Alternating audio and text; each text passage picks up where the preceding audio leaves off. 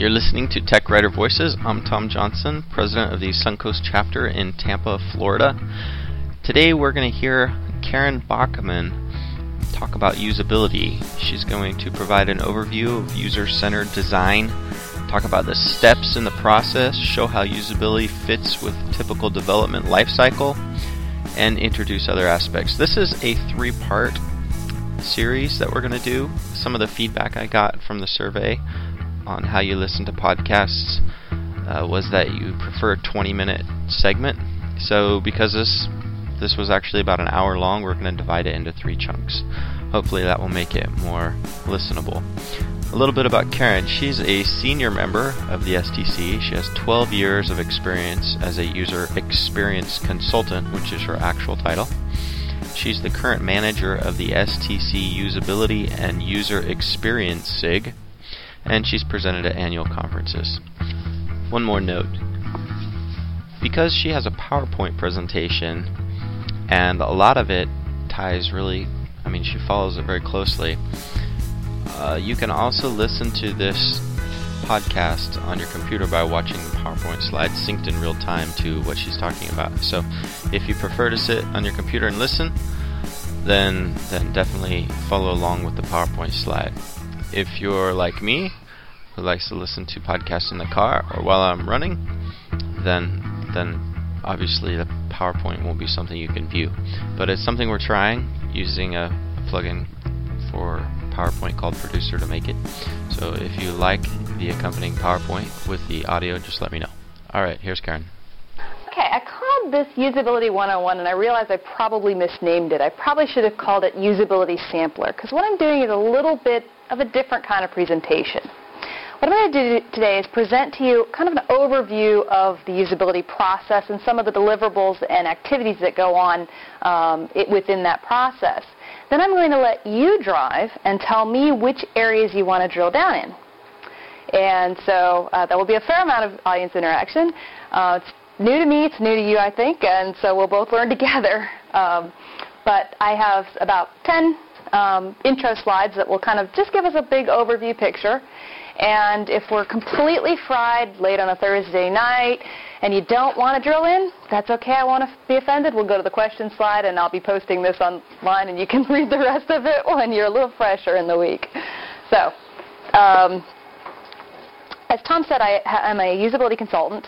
I work in Orlando with Harcourt right now, and I'm in the process of trying to build the process. So that's why I've been thinking about this a lot, about all the different things that go into implementing a usability process within an organization. So that's why I thought I'd tackle this subject and answer specifically any questions you had if you're looking at building that yourself or just thinking it might be something you might want to know more about going down the road. We're going to start off, though, with some basic definitions that the field has about itself. These are ISO definitions. There are 2 standards that cover usability. And what I want you to notice about these are this one, you look at product with effectiveness, efficiency, satisfaction. The second one, you start hearing words like active involvement and iteration. And you start to see a contrast. A quality of a product is usability. A process to get that quality of usability in a product is usability. So I wrote these down. They're in usual ISO language, which is dry and boring, so I'm going to move on to another set of definitions, a little less dry and boring, from the Usability Professionals Association, a sister organization of STC that I'm also a member of. And we look at things like meet user needs, again, equality. Jacob Nielsen is a well-known author, writer, expert in the field, probably the most likely person you're going to find from the field who's quoted in the public press. He's often, anytime something comes up about e-commerce usability, it's Jacob Nielsen that is often being quoted. But quality attribute, ease of use. Again, we look at quality. Usability as an approach, though, is the starting of the UPA one. Back to that process definition. And I think it's very telling that the UPA one ends with, there are many definitions of usability. And the rest of that quote is actually by authors of usability books and articles, and there are tons of them. But all of them start to have some of these quality, process. Well, that's Wikipedia, which is one of my favorite resources online. And we have, again, that same ease, which is quality, elegance, clarity, but then we have methods, designed. So a term to denote the ease with which users can employ a particular tool or other human-made object. That's an important qualifier. It's not just software, in order to achieve a particular goal. I think that's a very good self-contained definition. That's why I include it here. With human-computer interaction, I like the elegance and clarity. That's something I haven't seen any of the writers use, and I think that that's very important, and we'll talk a little bit about that if you drill into the right subject. So, as I've been pointing out, usability is both a process, what some people refer to as big U usability, and a quality of a product. So, when someone like Tom asks me, can you talk about the usability of, say, online help or embedded help? I struggle with that because I tend to come to the process part of it more than to the quality, because the quality is very specific to whatever you're evaluating or creating. The process is applicable across all kinds of products. And that's when, as I said, I like that Wikipedia particular tool or other human-made object. The things that I'm going to tell you about tonight can be applied to online help. They can be applied to manuals. They can be applied to websites. They can be applied to marketing literature. I mean, it really is, can the people employ whatever that is you're creating to achieve a particular goal? In marketing, you hope the goal is they buy your product and your boss likes you and gives you a great big bonus. But that's why I struggle when I hear questions like that. And I actually have a question from another person saying, can you come talk to us about developing large manuals? Because most of us are military personnel, or not military personnel, military contractors who are writing documentation for that world. Can you talk about the usability? Well, yes, but not that specific. I probably can't tell you the qualities of that documentation, since it's not my space, that make it usable, but I can tell you how to get there and how to define that yourself. And all of this comes down to the catchphrase of the profession in some ways is, it depends. Depends on the context you're working in. It depends on your users. It depends on what you're delivering and what audience it's in. It's, pretty much, if there's a worldwide discussion list called U-Test. It's hosted by Clemson. And it's an invitation-only list. It's a closed discussion list, but it's got thousands, possibly tens of thousands members worldwide. It is something that you get invited to if you're a member of the Usability and User Experience SIG, which is shortened UUX. We actually tell you all about who to write to and how to sign up. We can't publish that publicly because it is a closed list. The list owner does a very good job of keeping the noise off that list. It's all very pointed and quality discussion. And it was a great mentoring tool when I first started out in the profession. And I find that a lot of conversations on that particular list start with, you've asked a question. Well, it depends on, and they go through the list of criteria that apply to that particular question. So it is a catchphrase, which is why I struggle when I'm asked specific questions. It's like I have to have all of the it depends answered, then I can give you an answer that makes some sense. But any questions about the definition? As I said, I'll be posting them, so I kind of whipped through them. They're kind of dry, boring definitions. But what I'm going to go into now is just stepping through where usability fits in the development lifecycle. And it's any development. I'm going to probably use language that biases towards software development because that's the world I live in.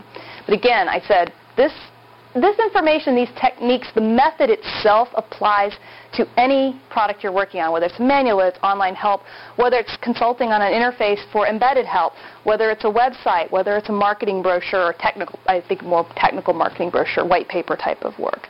I have the basic elements of a development lifecycle here. You start with the analysis phase, design, move on to development, testing, maintenance.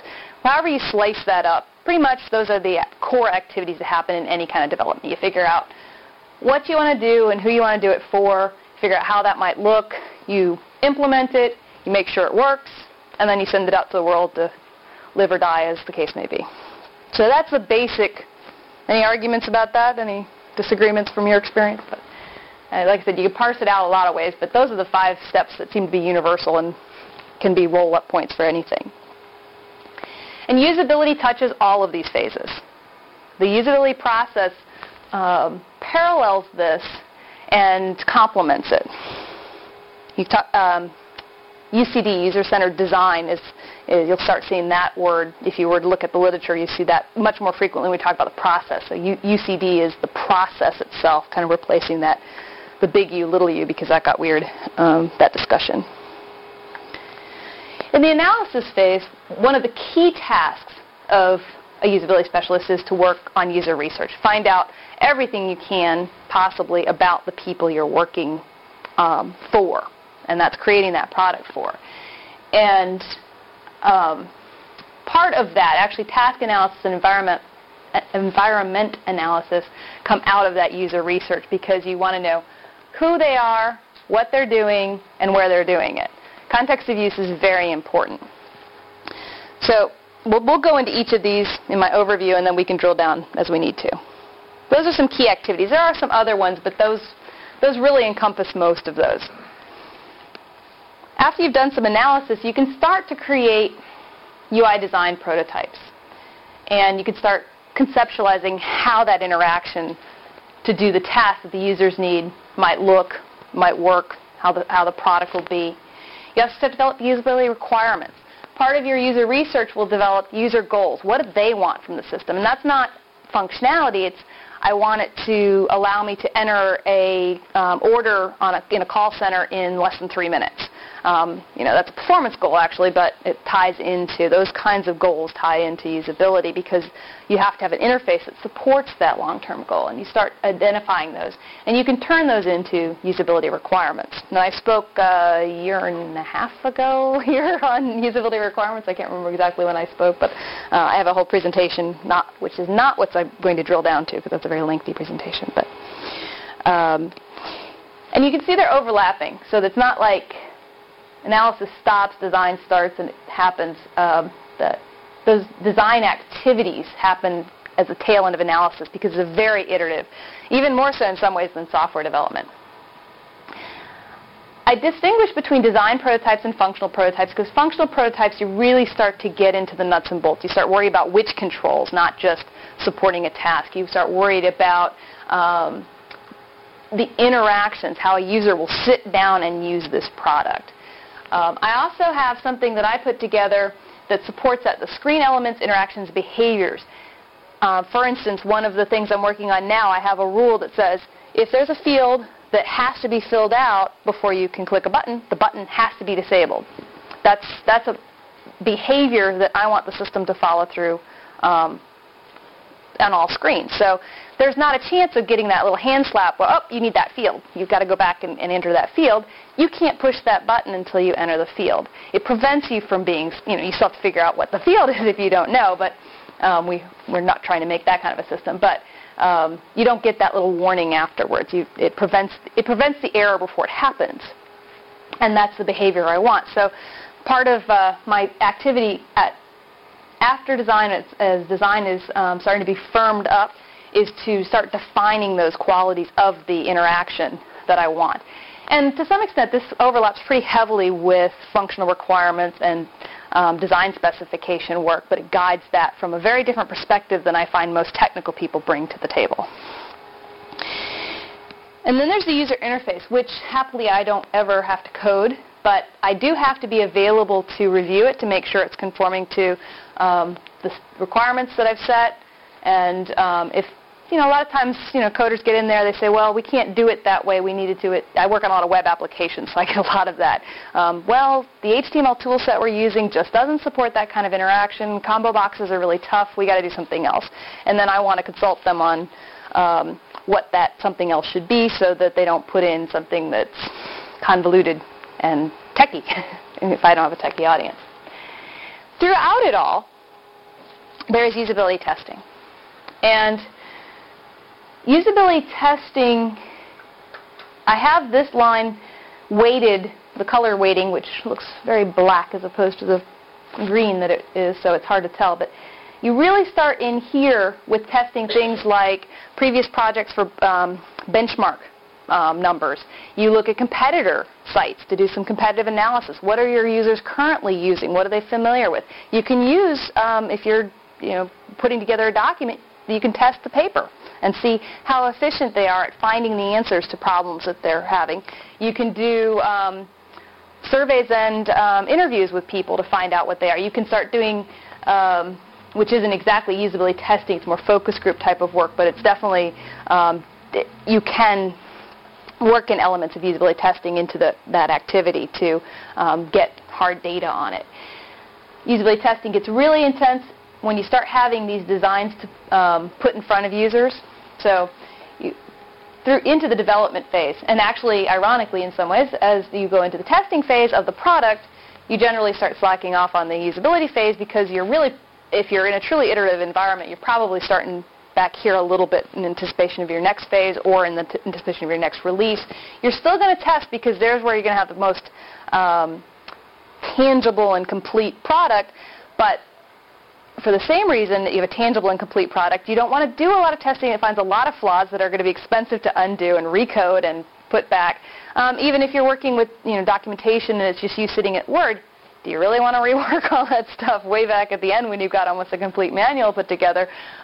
Wouldn't you rather know up here with your content outline if you've got a fatal flaw in your organization or the language just doesn't match with what the users think?